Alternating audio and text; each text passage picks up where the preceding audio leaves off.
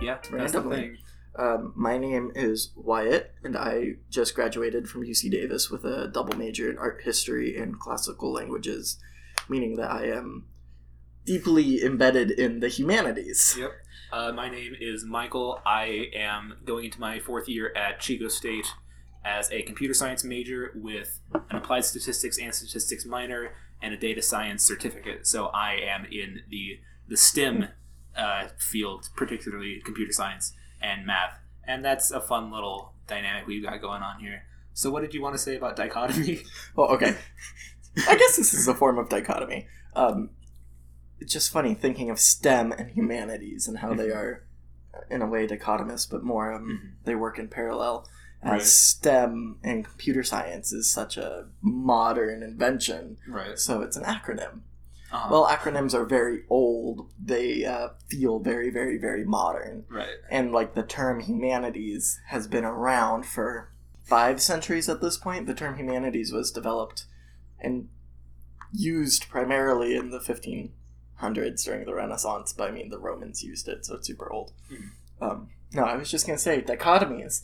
It was really funny at the presentation that I did at the De Young Museum in April, at the end of April. They sat us all the speakers down at a large panel, and one of the grad students kicked off the Q&As with, all of your guys' papers talk about dichotomies. Elaborate. Like, where do you think the dichotomy lies in your paper?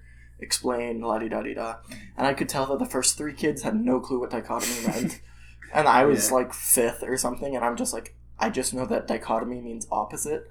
Oh God, I hope to God. So I just rambled a little bit about like, I'm talking about movement in stone. Right.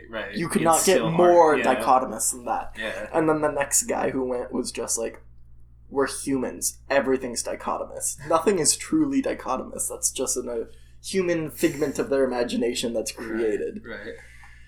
So, dichotomy, which, I mean, this is all about dichotomies in a way. Dichotomy sounds like a Greek name. That's Well, like, it is a word. Okay. A Greek word. Right. Dichotomous. There's a moose that is... Dichotomos. Dichotomos. Okay. The moose would have been the Latin, or Okay. the Romanization of the Greek. So does it just mean different? Or... Yeah, I guess. Okay. I would assume that if anything, it would come from the Latin dico, which is to point out, to say. So something that's dichotomous says something different than something else. But I'm pretty sure that's a Greek word, not a Latin word. And dico is most definitely Latin, not Greek. Okay, off topic. Okay, that's fine. I've got some more off-topic things. Okay, so this might be a question for Google instead of you, but you are my second form of Google, and the thing you mentioned about STEM being an acronym just made me think of something. Are there different, like, I think there's like a different word for an acronym that you say just as a word, like STEM, versus one where you say the letters, like NRA or something like that. And I don't remember what the distinction between that is, other than I think there is a specific word, but I don't know. It might be a metronymic. I think it's a metronymic, which is just, nymic means name, so it could also mean word, like NATO, STEM. Right. Yeah, there's quite a few of those. Yeah. I think that's a metronymic. Versus the ones that you actually say the letters out, like NRA, TCP, JPL. Or NASA is a metronymic.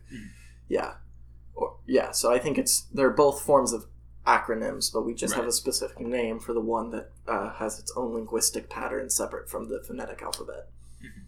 Okay, so almost 5 minutes in, let's get to the actual topic of discussion that we're going to do, which I wrote down as focusing on the opponent is an important step in advancing in sports or games. What do you think? What do you think, just based on what I have written down there?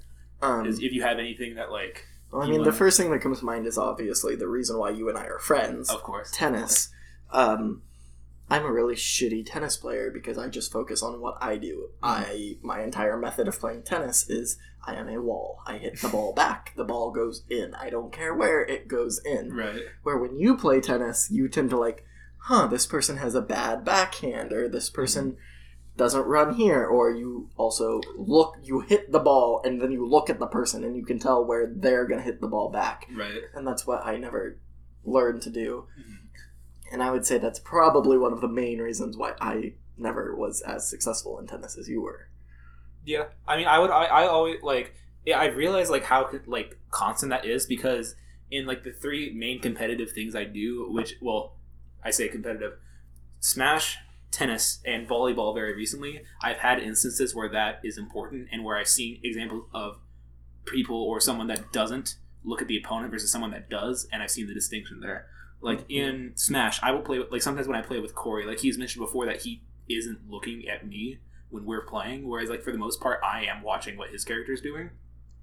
In volleyball, recently, we were playing a match at lunch, and I went to, like, go for a hit, and I just got completely stuffed by the guy that was blocking me there, and I'm like, he's not wide, so if I put this ball literally anywhere other than right to him, that would not have been an issue. But I was not even remotely thinking about, I should be looking where I want to put this ball. I was thinking, I want to get this ball over the net and into the zone that it is not going to lose us the point if it hits the ground.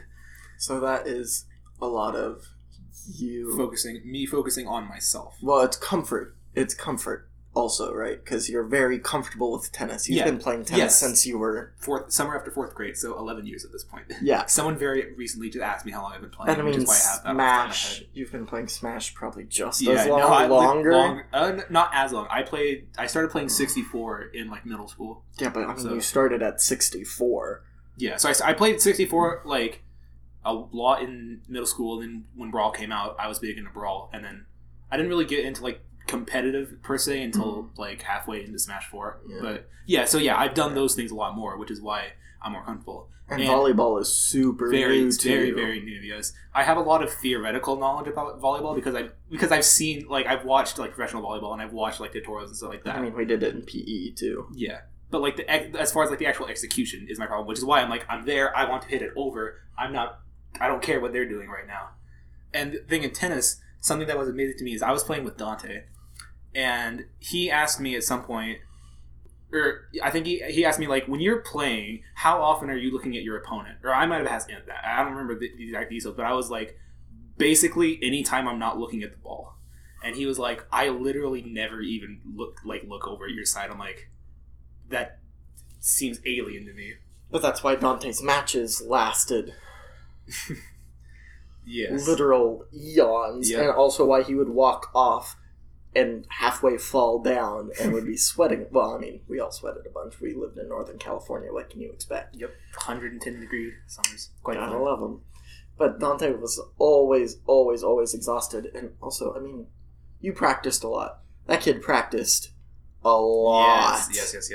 So the thing is, like, it's a very clear, like, that's a very clear moment where it's like, this is like a turning point for your progression in that sport or game or whatever it is, because the initial thing is, to me, it's synonymous with the point where you get to the point where you don't have to think about really what you're doing anymore. Like, for me, like, getting into a new sport like volleyball, like, makes me, like, realize this kind of thing, because, like, if I'm in tennis and I see a ball coming to me, I don't have to think about, okay, it's coming to my forehand, how should my grip be, when should I be winding up, when should I be doing that kind of thing. It's just natural. I mean, there's still the extent of, like, okay, I need to assess which way this ball's coming, where it's going to be when it gets to me. But, like, as far as, like, the whole, like, the mechanics and everything, I just, like, intuitively understand that at this point, and I'm comfortable enough with it to, like, know what I can and can't do and to improvise and that sort of thing. Yeah, I just think, oh shit, oh shit, oh shit, oh shit, oh shit, oh shit. Yeah. And the same thing with volleyball. Like, with volleyball, it's like, if a ball's coming at me, I'm like, okay, I need to think about, okay, I need to make sure my hands are in the right position. I need to make sure my feet are in the right position. I need to think about where I want to send this ball. I need to get everything in the right angle. And, like, that whole thing. It's the difference between, like, how much mental energy you need to expend just making sure you're doing everything right. Mm-hmm. And once it gets to the point where it's like, okay, I don't need to think about what I'm doing anymore, then you can focus on your opponent. So in tennis, it's like, okay, which way is this guy facing? I can kind of tell where he's going to go next. Should I be hitting, like, a drop shot or, like, a slice, or do I want to hit a cross court here, like that kind of thing? Or like the pattern recognition as well. So it's like, okay, this guy, when he's at the net, he always hits a short ball on the approach shot. So when he's coming up to the net, I should be moving, that kind of thing. Yeah. It's a very like it's not funny exactly, but it's interesting to think about like how constant that is. Like in any like I don't have a ton of other examples because I haven't played as many other sports and like that kind of thing. But it was interesting to me to think that like, okay, of the 3 ones that I've done, all of them have that aspect of once you can stop thinking about yourself and start thinking about your opponent, like it's a whole new game at that point. So the nerdiest thing that I've probably ever done is play competitive chess for 4 years. Right. And chess, once you learn how all the pieces move, if you want to be a good player, it's all a game of responding. Right. Like what you do does not matter. I thought you were going to say reflexes, and I'm like, I don't think you play chess the same way I did. Responding. You're out here playing full contact chess. But like, so Parker Wilson, Sean Wilson, one of our teachers' youngest sons, his father always thought that he was a prodigy because he would think out the entire game in advance. Right. So I started every time I played against him, I would do a stupid move that would not make any sense. Yep. I'd win because he planned only his moves. Right. He planned like 5 different ways to checkmate and like la-di-da-di-da. So I just only reacted to him. Right. And then it was easy to beat him. But thinking of this as like reaction to someone else, you took it purely competitive. Think about all the other things that this applies to, such as driving. When you're first learning to drive, you're very, very self-conscious. Yes. And you're like, I need to turn my turn signal on 300 feet before the stop sign. Every turn, I need to check side mirror, back mirror. Yeah. And how do you drive now? I don't even think about the fact. And you're like, where are the other cars around me? Yeah. This person's stopping. Okay, where's the here's blinker? the thing. After driving on I-80, because just going on 99 back and forth to Chico, I don't have to deal with more than 2 lanes. So I now have to think, okay, this lane I'm going to merge into, is the person on the other side also going to try to merge into me? I need to be more situationally aware. Yeah, and there's so many other things that this could apply to if you think of it outside of a competitive sense. Not so much as like an opponent, but just into like thinking about the environment. Yeah, well, I mean, in a way, it's still necessarily humans. Yeah. An opposing human in a way. Yeah. Because the thing that popped into my head when we like first started this conversation was how I react as a blossoming scholar to other scholars. Okay. So when I read a paper now, when I first started college, it was like, oh man, this person's writing is so much better than mine. I need to focus on like every single word that they say, and I need to take notes, la-di-da-di-da. Right. And now when I read an article, I don't have to focus so much on what they're saying. I'll get the content fine, but I start to critique their writing styles and think about, I don't really like this in their writing style. Why is their message not strong? Why is this not a well-received article? Right. And then I adapt that into my own writing to make myself a better opponent. So it's less about the content, more about the presentation. Yeah, which in a way is thinking about your opponent, your opposition. But that's also I would not say I'm doing it to be competitive. I'm doing it to better myself. Right. But humanities is a very inherently competitive, very competitive field. Yeah. But it's interesting that I think of that my mind for this situation went to the human aspect in which we live, and then my career and yours went to games, sports. Right. Like that's an interesting dichotomy. Which I wonder if we've just found the name of it. Dichotomy. I like that. If this would true ever be a podcast. I like the sound of that. So I think the thing, like for me, is just like I thought I went there because that's where I personally experienced the realizations, whereas you personally experienced that kind of situation in your field, which is why we both went the respective places that we went. But admittedly, when you first said this, the first thing that popped up was tennis. Right. But also, I tend to think about tennis more when we're hanging out because that's how we became friends. So the thing you mentioned about like chess, about like you would make like a stupid move or whatever because Parker was thinking like his own stuff out. That there's a kind of an interesting thing. I want to call it a paradox. I don't know if that's exactly the right word for it, but I think I've talked to you about this before. There's the idea where it's like certain plays that you can do in tennis, if they will not work on people that are not that good because they don't like in like fake out plays like that kind of thing. Like there's this shot that Federer does where he goes up and he pulls up his arm on his forehand side like he's going to hit a drop shot, and he does a drive slice like into the back court. So they'll see him going up for the drop shot, they'll start coming up, and then it'll go behind them. It's a super long shot, yeah. Right. And the thing there is, like, when I play against, like, Lauren or Dante or something like that, I think, like, ooh, I want to do this, I want to fake him out. But they don't care what I'm doing. They're not seeing, oh, his arm's going up, he's faking he's going to go for a drop shot. So it's, like, the thing is, like, they're not good enough to fall for the trick. Yeah. Which is kind of an interesting thing to think about. Response-based. Yeah. But it seems like we have decided that looking at your opponent is something that comes with time, yes, and confidence, and also skill level. Mm-hmm. But no, yeah, and paradox is the right word, by the way. Okay. Yeah, that's interesting. And how many other things that works for or doesn't work for? Mm-hmm. Huh. Yeah, it gets to the point. I think just in general, you can apply that to anything where there's a certain skill barrier between like you having to focus on what you're doing versus you can just do your own thing without having to worry about it, to the point where now the other things in your environment, your opponents or just the other people, are now like you can now put your energy towards that instead of having to focus on all the mechanics that you're doing. Yeah, it's interesting. It's fun to think about, and I think it is like that's an important like once you've hit that spot, it's like now you've opened up a whole new thing to do, like new things to learn, new places new ways to advance. Yeah, have you heard of the levels of mastery? Levels of mastery? Probably. That sounds vaguely familiar. I don't remember what all of them are, but I mean, this obviously... Yeah. It sounds similar to that. Like, the thing is, like, where you have to think about everything you're doing, then certain stuff that you do becomes automatic, and then you have to think about what your opponent's doing. Yeah. And then, like, I would imagine, like, you have a rough idea of generally what opponents do, so now you assume that versus, like, actually watching patterns, like that kind of thing. Yeah. It's usually referred to in language, actually, a lot, because then you have to decide when you're beginner, intermediate, advanced, like, fluent. Yeah.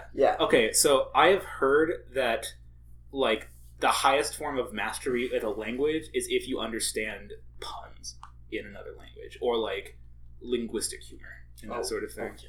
That's, like, I don't remember where I heard that, but I heard that, like, it's, like, if you understand, like, language humor in another language, then, like, that's really advanced. I mean, that's not always necessarily true, because some of those are very... obvious and innate, and I mean, a lot of the times, as a youth at least, when you go to learn a foreign language, what's the first thing you're going to do? Learn the bad words, learn the jokes. Yeah. Learn how to say where's the bathroom. Yeah. But so, okay, I found what I was talking about. Okay. It's actually called the hierarchy of competence. Okay. So the bottom level is unconscious incompetence. So it's the wrong intuition. That's actually, okay. So this is like when you go to hit tennis ball like a baseball. Yes. You just reminded me of the idea, like, that's another key distinction for me when I'm looking at people that play tennis and assessing. There's a distinct difference between the kid who hits the ball and it sails long and they go, why the hell did that happen? Versus the kid that hits the ball and it sails long and it's like, oh, my racket face must have been open. I need to close it on the next Well, thing. there's a step between that, which is the conscious incompetence. Okay. Which is wrong analysis. Right. So I hit the ball, it goes flying, and I'm like, that's wrong. I must have hit it too hard. Okay. So then you get to the conscious competence, which is the right analysis. I hit the ball. It went long. My face is open. Yes. Okay. I did the wrong thing, and you correctly find the correct wrong thing. Right. And then you get to unconscious competence, which is the right intuition. Mm-hmm. So kind of you're just instinctually doing it right, and you don't have to like analyze it. Mm-hmm. It's intuition. Mm-hmm. I've never thought about the difference between analysis and intuition. As in, like, intuition is you just know, versus analysis is like you need to like go in and like assess and think. Mm-hmm. Yeah, because I base my analysis usually off my own intuition, but then sometimes I'm just like, hold on, everyone be quiet, give me 5 minutes, okay. Right. And that's like true analysis, I suppose. That's logistical analysis versus intuitive. I mean, analysis. I kind of have that with tennis as well, because like occasionally, so like what'll happen is like one of the kids will come up to like if I'm coaching, one of the kids will come up to me that like I haven't personally been watching, and they'll say, "Oh, I'm having this issue. What am I doing wrong?" And I think, okay, usually if this is your problem, you're either doing this or you're doing this other thing. That's probably your issue. And then I will go and watch them, and then I'll go, okay, it's this one, or oh, you're doing this other thing that I didn't think of because that's not usually what the issue is there. So I guess that's like that's kind of like an example of like your intuition versus analysis to a certain degree. So everything is just going to be about tennis for me. Yeah, that's fine. Fair. Yeah, that is your life. Mm-hmm. As an IT guy, though, there's a word for that. It's called troubleshooting. Oh, yeah, very fair. Yeah. Okay, did you turn? Is the power button on? Is it plugged in? Start at the very bottom, and you'll be amazed how many just like people, because people don't think like about the basic stuff. Like sometimes. So I guess intuition is, say you're like tech support, and a person calls you, and you can tell by their voice that they are a competent person. So you don't need to go through the steps of do you plug in, is it turned on? Because your intuition tells you.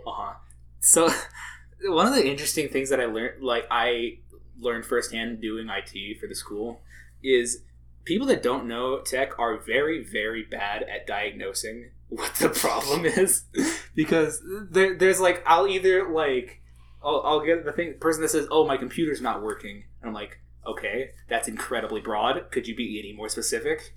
And then, versus the people that like, or they'll say like, oh, like I don't have this thing downloaded that I need to have downloaded. When the problem is there's just not a shortcut on the desktop. I got called in at one, like early on in the school year at one point, and this lady's like, "Oh yeah, I don't have this program installed. Can you go and install it for me?" And I'm like, in my mind, I'm thinking, I 100% installed that program on every single one of the teacher's devices. I'm pretty sure she just means there's no icon because my dad has talked like about doing that before. So I'm like, okay, yeah, sure, I'll come in. And I went in, and I'm like, I'll go in the program. And I'm like, yep, this is 100% installed. So I just go in and make a shortcut, and I don't tell her, hey, this was actually installed. I just put a shortcut up for you, because she doesn't need to know that. I just say, yep, okay, you're all good to go now. And it took you, what, 2 minutes? Like, probably less than that. But, yeah. There's the kind of thing, like, something I've learned the value of in tech is not explaining shit that people don't need to know.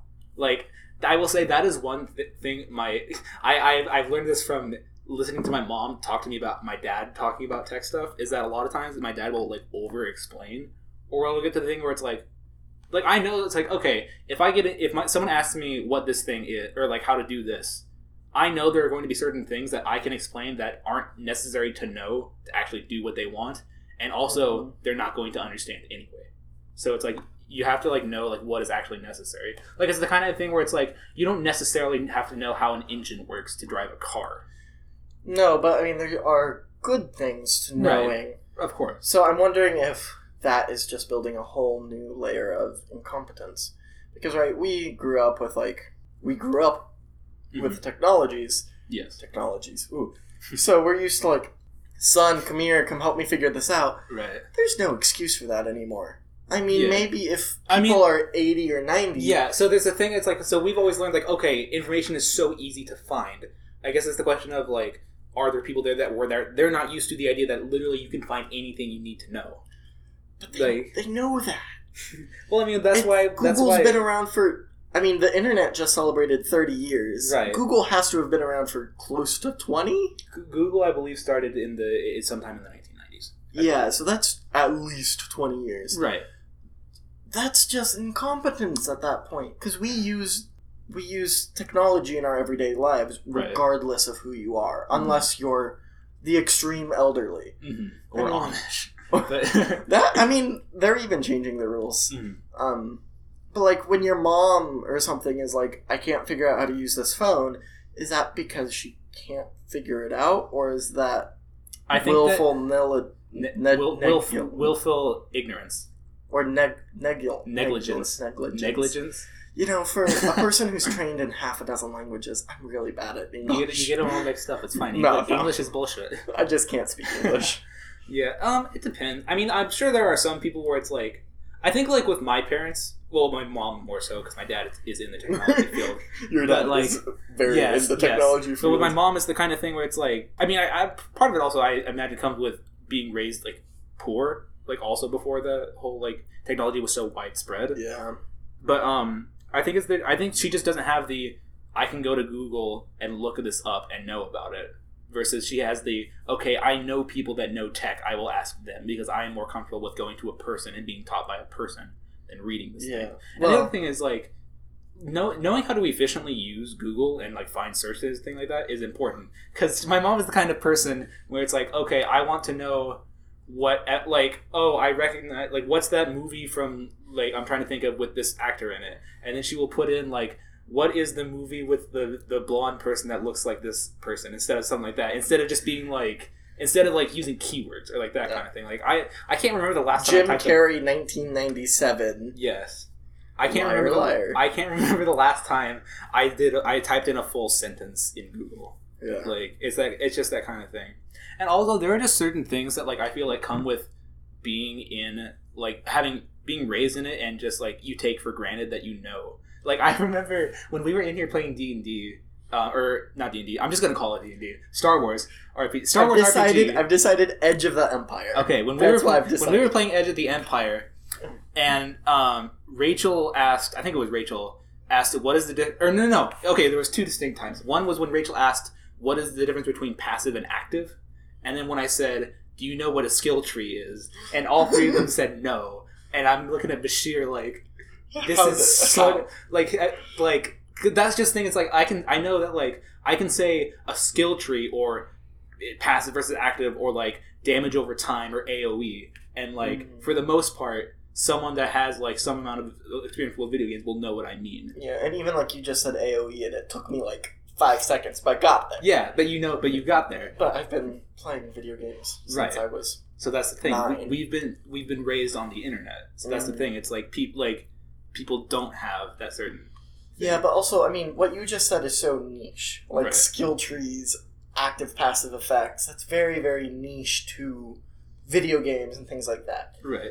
When a person is like, I can't figure out how to turn Do Not Disturb off on my phone, it's like, did you even look at settings? Right. Like, that should be, at this point, all technology has had settings. Right. Like every computer and every phone since they've had screens have had a settings feature. It's like just go to settings. Yeah, but I mean, like I'd argue, like even at a certain point, it's like you have to know. Okay, like I don't necessarily know that I would agree that like every phone with a screen having settings is common. Like okay, I'm not gonna say it's not common knowledge, but I mean to like the extent that like. That is not necessarily something that everyone would go, oh, I want to know where this thing is. It's probably going to be in settings. Like, and I mean, part of that, maybe that is playing into the willful negligence, per se. It's like the fact that they haven't picked that up. But I mean, like, I don't know. I try to be very patient with people as far as, like, not knowing things. Yeah. It just depends. I suppose this comes also partially from the dichotomy between us, because in the humanities, the entire point of my career is to better explain, further explain, elaborate. Right. And innately, if you're in the humanities, you are a teacher. Like, when I tell people I study art history or classics, they're like, oh, you're a professor, or you're going to be a professor. So for me, teaching is innate. And like when I go to do my presentations and I want to assume that everyone knows that marble is heavy and bronze is lighter, my professor's like, no, you have to explain that. And I'm just like, no, that seems stupid to explain that. But the difference is I have to explain things because my job is teaching. Your job is not teaching. Your job is fixing. Right.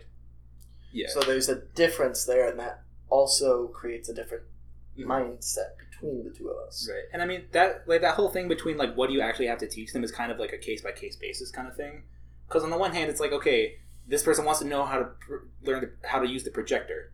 Like, some people will say, okay, click on this button, then click on that button, then move this dial, then click on the thing. So they just know the sequence of events, but they don't know what anything actually does. Versus, okay, if you go into your settings, this shows you everything. If you click on printer, I don't know why I switched from printer to projector. Because of our printing issue. If you click on the projector, this will show you the list of all those things. It's like, it depends on like how much level of explaining you want to actually do. And that depends. Like, some people are going to be very difficult to teach that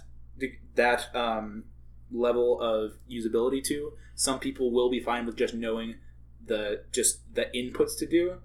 And I mean, that's like, now we're just kind of getting into a question of like, do you need to know what's actually going on under the hood? Because that's better. It's better to know that in most situations, because then if you're put into a situation where something changes, you might be able to make changes to the way you do it to reconcile with that, versus I'm doing all my inputs in exactly the way you taught me, but these buttons have switched in one of the updates and now it broke everything. Yeah. So it just depends. It's kind of a case-by-case basis thing. So I suppose that could go back to competence. Yep. And that's up to you as the tech person, me as the professor, to decide whether or not, or what to teach the person. Because we're comfortable with our own material. Right. And now, I mean, even you as a tech person are put in the position of a teacher or a fixer. And I mean, you can decide, Sean Wilson, you probably just want to fix it for him. But, like, maybe Mr. Rodriguez, you want to explain a little bit more. Right. So it's gauging your opponent or the person you're interacting with. Right. And that's something, like, the thing with, like, tennis, again, to go back to my one... It's okay. We're getting long, so we should wrap up, and this is perfect. We're bringing it all back together. Thing back to tennis is I try to explain the underlying mechanics so people will understand the game, because I think that is one specific thing where just knowing, okay, like if someone's ball is flying high, I don't say close your racket face. I will say, okay, when you make contact like this, the angle on your racket will change with the way the ball is going. So if you have it like this, it'll go that way. So you want to do it like that. Like, there are certain cases where I think like it is important to know the underlying things there. So some things you need to, some things you might not need to. Case by case basis. It's fun to think about. Yeah, you can assume that a student that's playing tennis wants to learn more, right? Where perhaps a teacher whose projector isn't working, they don't want to necessarily know like how the settings menu and the projector and everything works. They just want to be able to use it, because knowing how it works is not the point. They need to use it to do this other shit that they actually care about. And okay, real quick side note: the thing you mentioned about like, is it safe to assume that the people that I'm talking to know about the properties of marble versus bronze? Is like, that's another interesting thing to think about. Okay, like, what can I assume is common knowledge versus what do I have to explain? Like, and that's something you just learn. Yeah, and like I usually try to operate under the no one knows anything unless I know that they know it, and even then, like, I will usually try to do like, are you familiar with this thing? Like what I used to do with you when we played doubles. Like, if you did something, I would be like, hey, do you know what went wrong there? And you'll be, and then if you like, yeah, I know, then I don't need to explain it to you. But if you're like, no, it's like, okay, well, you did this. I don't want to like be condescending and tell you shit that you already know. But I also want to make sure that like you do, like, if you didn't know, that you do know now. So yeah, that's why every good professor is gonna say, stop me. You have a question, raise your hand. There's no such thing as a stupid question. Except for when I tell people I study ancient artwork, and they're like, oh, like the 1500s? That's a stupid question. That was 500 years ago. That's a blink of an eye.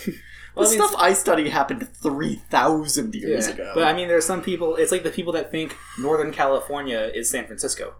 Yeah. It's just like, They have a very limited scope. It just depends. Yeah. It just depends. Your shoulders are very sunburned, by the way. I just now noticed that. Yeah. It happened on the drive back. This is called trucker arm. Yep. Do we want to stop this? No, this is a fun little... This is bonus content. So I thought glass blocks... Were you driving with the window down or up? Window up. Okay. Glass does not block all radiation, I thought that glass blocks UV. But I guess I am wrong. Or this happened only when I was back in Davis and was dropping off Rachel, Maggie, Emily, and Katie. But that took a max of like 15 minutes. Yeah. But granted, I'm an academic. Yeah. That's a lot of sun. Something funny I've noticed is that like I've been wearing tank tops more during the day if I'm playing volleyball or like doing it on tennis, and for some reason I've noticed like it's literally just the tops of my shoulders that are tanning, even though like the side, like my upper arm is all pale. Which is, I think, is just, I'm out at noon, so the sun's, like, straight above me. Well, also, during the summer, the sun is more vertical, where in the winter, the sun is south for where we are. So if you're standing mainly arms straight down, no matter what time of day, the sun is always going to be more straight up and down. So, yeah, that was a good almost 35 and a half minutes. I'm Michael, the computer science major. I'm Wyatt, the humanities person. And we'll see you next time.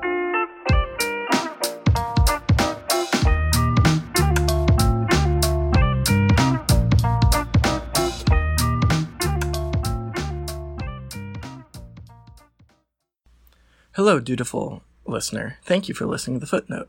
You will notice throughout all of the show that I tend to make stuff up as I go. As any good humanities major, I use a lot of BS in my research. After a quick Google search, I have now learned that the word dichotomy does in fact come from the Greek with the term dikos, which means two. And then Tommy, tia, comes from the verb timao, to cut. So, dichotomy is a thing cut in two. Also, I don't know what a metronymic is, unless I was trying to go for a matronymic, which is a name derived from your mother's name. Instead, what we were really looking for is the difference between initialism and acronyms. So an acronym is NASA, STEM, NATO, where an initialism is something where the initials just stand for the word JPL, IBM. So, yeah, there is your quick Google search. Thank you for listening.